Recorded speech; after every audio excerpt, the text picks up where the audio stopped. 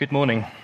Today's reading is taken from Jeremiah chapter 6, verses 9 to 20, and it can be found right at the bottom of page 762 in the Church Bibles.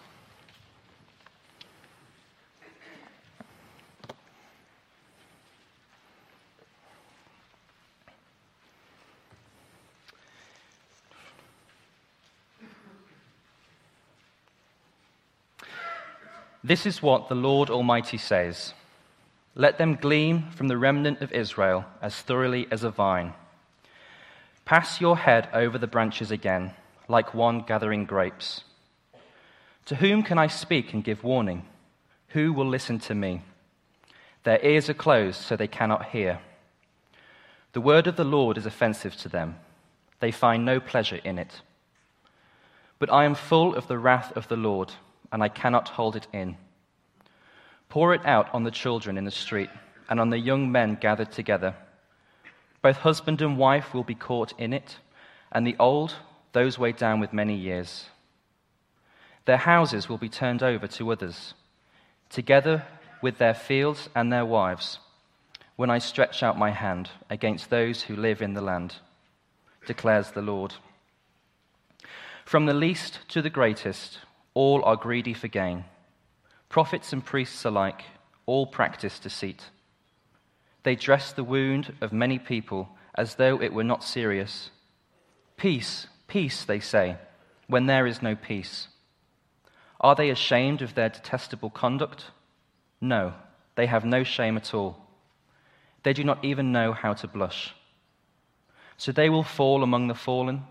They will be brought down when I punish them, says the Lord.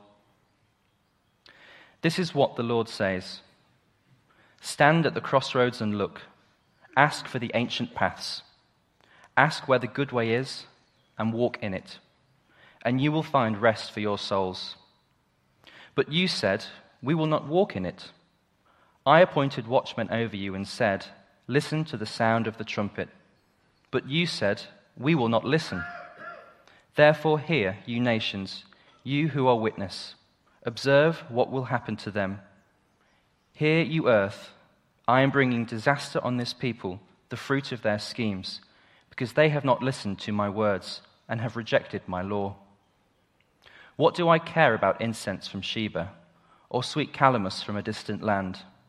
Your burnt offerings are not acceptable. Your sacrifices do not please me. This is the word of the Lord. Why don't I pray for us as we start? Heavenly Father, thank you that we have the freedom to look at your word this morning freely, and that we can open it up without fear of persecution. As we come to look at this passage from Jeremiah chapter 6, help us to listen well to what you have to say for us. Help us to respond rightly with humble hearts. In Jesus' name we pray. Amen. Well, despite my warm welcome to you, after hearing that passage, you might not be thinking that this is a very warm and encouraging part of the Bible, and you'd certainly be right. I don't think anyone would say that this is their favourite part of the Bible. It's certainly not mine. I'm not sure a verse about God bringing his wrath on his people is the best thing, or the first thing you'd pick to put on a fridge magnet on your fridge.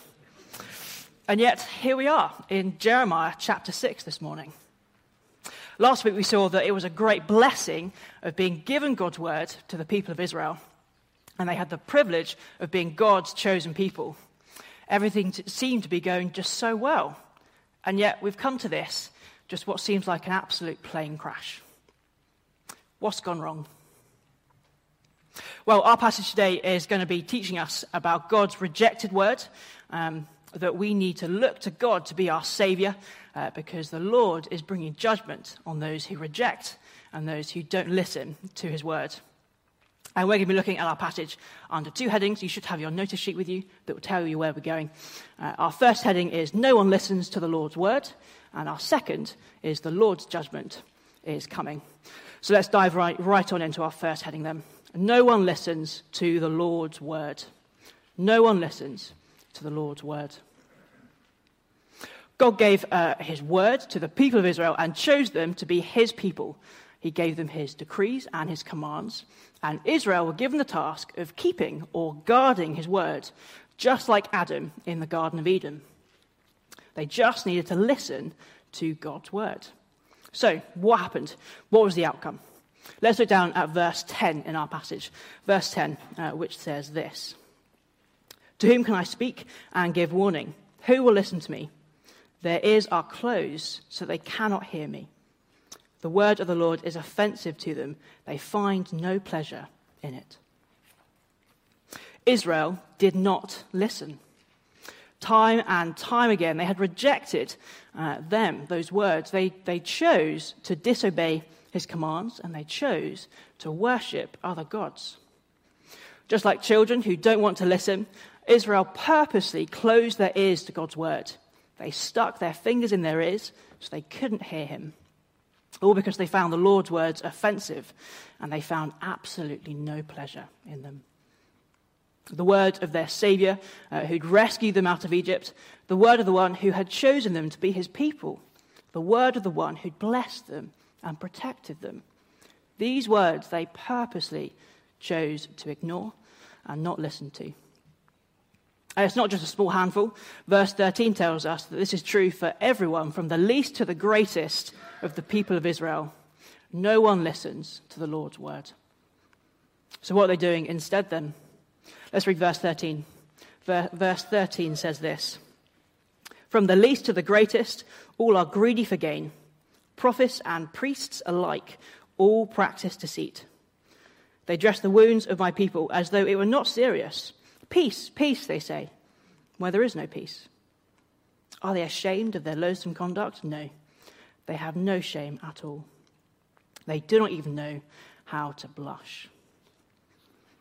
Instead of living distinctly as God's people, listening and following his word, they do this. They practice deceit and greed. They pretend as if religion can keep them safe. They think the problem of Israel's sin, Israel rejecting and not listening to his word, isn't so serious. They think they can just do whatever they want. Just a few good deeds will keep them safe. Sacrifices, giving offerings, do good deeds. We don't need to listen to God's word, they think. They just do these good deeds to think that they would be safe. And this problem of sin, it's not so serious. But where does this leave them? Let's read verse 16 and 17 together. Verse 16 says this. This is what the Lord says. Stand at the crossroads and look. Ask for the ancient paths.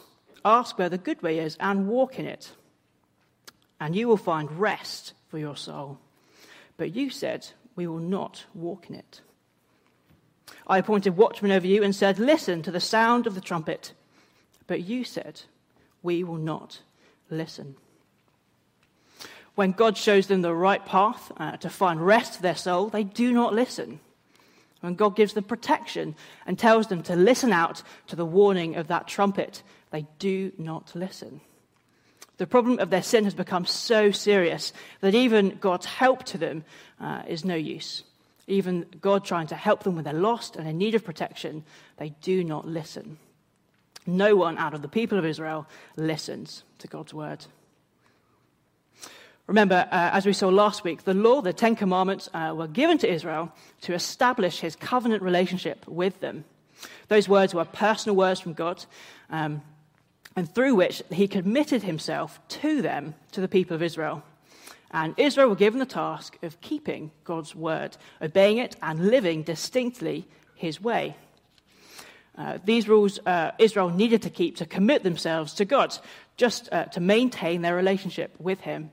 And that's true of any relationship, even today, where we need rules that we need to keep, and some are spoken and clearly defined, others are left slightly less unspoken. For instance, in a marriage, you make promises to love, cherish, and respect one another, no matter what. In a friendship, it's expected that you're to take interest in the other person, that you're to care about how they're doing and be there for them in those big moments of life. Or in a family, children are expected to respect, obey, and listen to their parents. And in the same way, Israel's relationship with God meant that they were expected to listen to his word and follow his law. And yet Israel did not. So Israel, their relationship with God was breaking down. because they did not listen. And verse 19 at the end sums that up all for us, which says this: they have not listened to my words and have rejected my law. No one out of the people of Israel listens to God's word. Well, like Israel, we too face that very same danger of not listening to God's word. If you're anything like me, it's all too easy to not sit under God's word as our authority. Instead, choosing the path to take the parts of the Bible to take out the bits we don't like, choosing to put them to one side and ignore them, putting ourselves above God's word, choosing to listen to what we want to listen to. Just the bits that make us feel comfortable and encouraged, rather than listening to the parts that challenge us, like our passage today, that show up our sinfulness. Israel was the same. We see this back in chapter 5, verse 30. Just look back with me to the bottom of our first page. Chapter 5, verse 30 says this: a horrible and shocking thing has happened in the land. The prophets prophesy lies. The priests rule by their own authority. And my people love it this way. But what will you do in the end? Israel specifically chose to listen not to God's word, but instead to lies, and they absolutely loved it.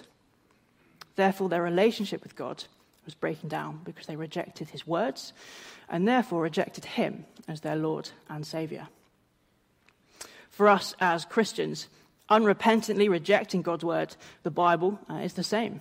The Bible is God's word, so rejecting it is like rejecting God as our Lord and our Saviour. And the serious danger is, if we continue to reject God's word, our hearts become harder and harder to his word, which just leads to our moral way of life breaking down.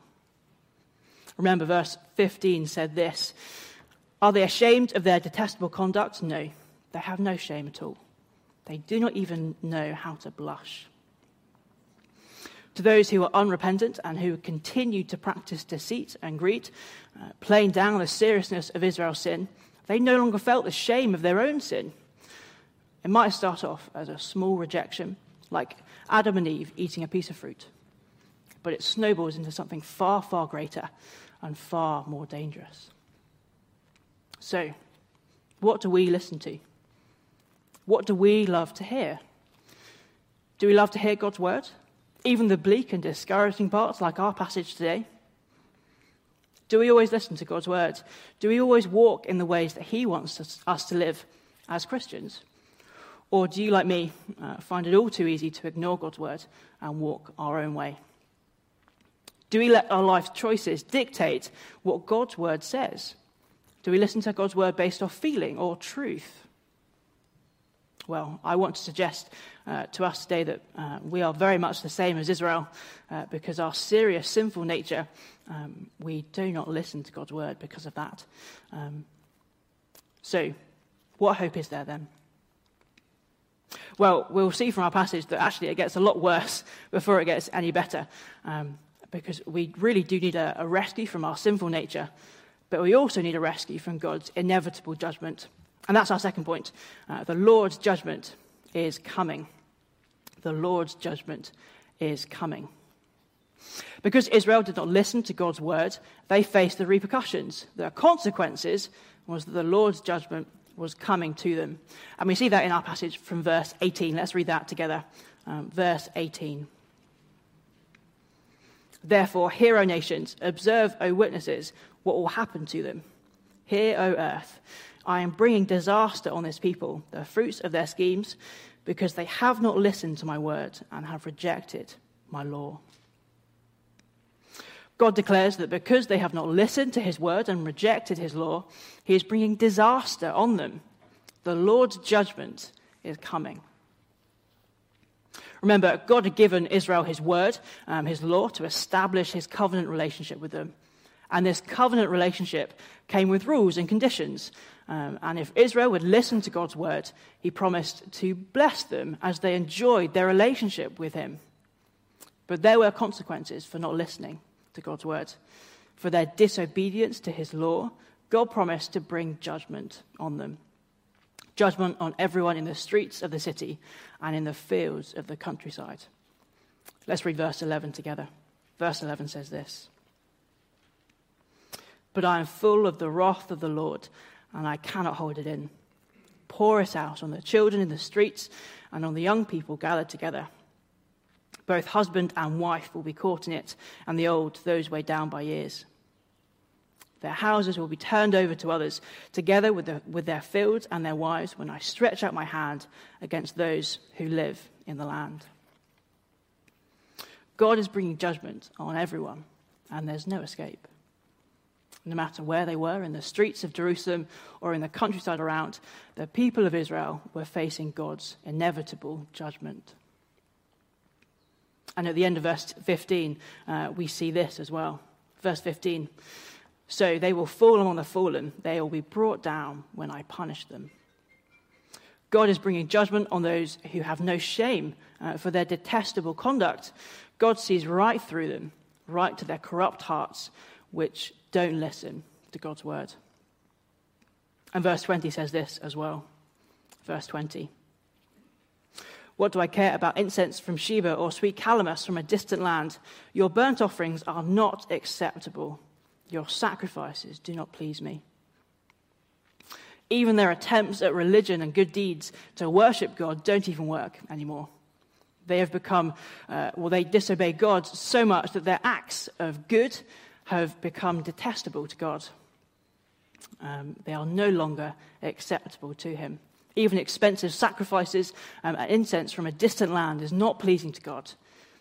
They're not pleasing to him because Israel don't find pleasure in God and his words anymore. Therefore, God is bringing judgment on his people. And what will this judgment look like for Israel? Let's look back at chapter 6, verse 6, just at the top, above where we started. Chapter 6, verse 6, which says this: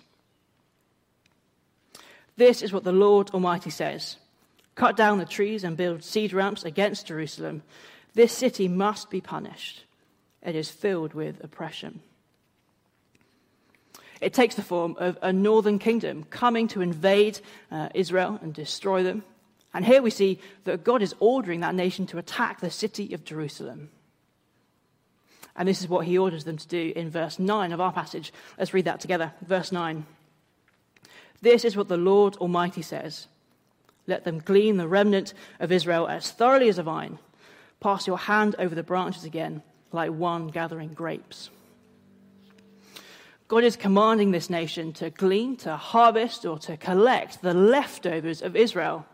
It's invoking imagery of a nation coming to tear off all that's left that was good, ripping anything that remained on the branches, leaving a vine completely bare. God declares that to Israel that his judgment is inevitable. This northern kingdom is coming. God's judgment is coming, and there's no stopping it.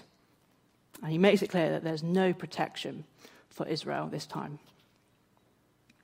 This is a bleak and painful image to hear.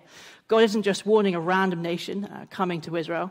It's the very Lord God of the people of Israel that is leading the charge against them, leading another nation to bring disaster against his own people. And yet, this warning falls on deaf ears. Ironic, isn't it, that the very failure of Israel to listen to God's word is why God is leading this charge of judgment against them. And yet they don't hear this warning. It falls on deaf ears. And this was Jeremiah's message for 40 years, that the Lord was bringing judgment on them for not listening and rejecting God's word. But throughout his ministry, he is rejected by the very people of God. And so God's word turns into truth, into a physical part of history. In 586 BC, the kingdom of Babylon, led by King Nebuchadnezzar, invades Judah. They destroy the city of Jerusalem. They ransack the countryside around. They empty God's temple of all its treasures, and they take the people of Israel out into exile. God's judgment on them was certain and inevitable. Well, we might not be facing the threat of Babylon coming to invade us today. We certainly don't have a northern kingdom sitting outside our city gates come to invade us. So what's the link to us? Well, we do have something similar coming to us. this invasion of Israel was only a dress rehearsal for something far greater, for the ultimate judgment to come, where we'll be in the dock of God's courtroom, standing trial for all the times we've rejected God's word and not listened to him, with God himself as our judge. And Jesus talks of this greater judgment throughout the Old Testament in his Gospels, and he makes it clear that this judgment is inevitable, that it's coming. Our time has been set. And like the words of Jeremiah, they came true. And so we can trust that Jesus' words will also come true. So we need a rescue, don't we, from this inevitable judgment. What can we do? Now, you might think that the concluding application of this talk is pretty clear, pretty simple. Israel don't listen, that's their problem. So if we don't want to be like Israel, we just need to listen. And then we're all sorted, we'll be safe from God's judgment as long as we listen to God's word. And I thought the same when I first looked at the passage, but after carefully looking through, I want to challenge that thinking. Our passage doesn't actually have a clear response for us to take. The only response that I could possibly see was in verses 25 and 26. Let's read those together just down the page. Do not go out to the fields or walk on the roads, for the enemy has a sword, and there is terror on every side. O my people, put on sackcloth and roll in ashes, mourn with bitter wailing as for an only son, for suddenly the destroyer will come upon us. And now I'm not suggesting that we put on sackcloth and roll around in ashes. That would be an odd way to react. But this is a clear reaction of that Israel can't solve their problem of sin. The fact that those verses are in there shows us that our problem is something that we can't solve. Our problem of time and time again not listening to God's word and rejecting him. We can't do anything to avoid God's inevitable judgment, therefore. The fact that this is our only response shows that this is a bleak but ultimately true reality for us. And there's nothing we can do to solve our problem of sin. Our hearts naturally are corrupt. Our hearts naturally choose to not listen to God's word. And so they naturally deserve the Lord's coming judgment. And there's nothing we can do to stop it. Nothing we can do to change our ways either. No matter how hard we try by our own strength, we can't perfectly listen to God's words. We naturally, just like Israel, choose to not listen. Now, that does sound rather bleak, I know, but that is our reality, and it's important that we understand that that's the truth for us, that we need a rescue from our sin, that we deserve God's inevitable judgment, that we need a new heart. And we just need to look to God, don't we? We need to look to Jesus because he brings us our desperately needed rescue. Now, if you're here with us and don't consider yourself a Christian, can I just say it's great that you've joined us today. I do hope you haven't been turned off by the bleakness of this passage. But can I encourage you instead to explore and find out more about the person of Jesus? Because despite the fact that this truth is ultimately true for us, besides its bleakness, we as Christians have such a great hope to hold on to. In the face of God's inevitable judgment, we have Jesus who saved us. Jesus doesn't just rescue us from a few small bad things we do. He rescues us from our serious problem of sin, so serious that he faced death for God's judgment by dying on the cross in our place. He paid it all for us, all the sins, all the times we've not listened to God and rejected his word. He has perfectly rescued us so that we can now approach God with confidence, knowing that we have no face of harm or destruction. What an incredible rescue. Just by trusting in Jesus, he has rescued us from this unstoppable and powerful judgment coming our way. We can't rely on ourselves for this rescue. We naturally don't listen to God's word, and so we deserve the Lord's judgment. So why wait any longer? Run to Jesus. Humbly trust in him to rescue you, because you can't save yourself. And yet, despite our sin, he is holding out this gift to us freely with compassion towards us.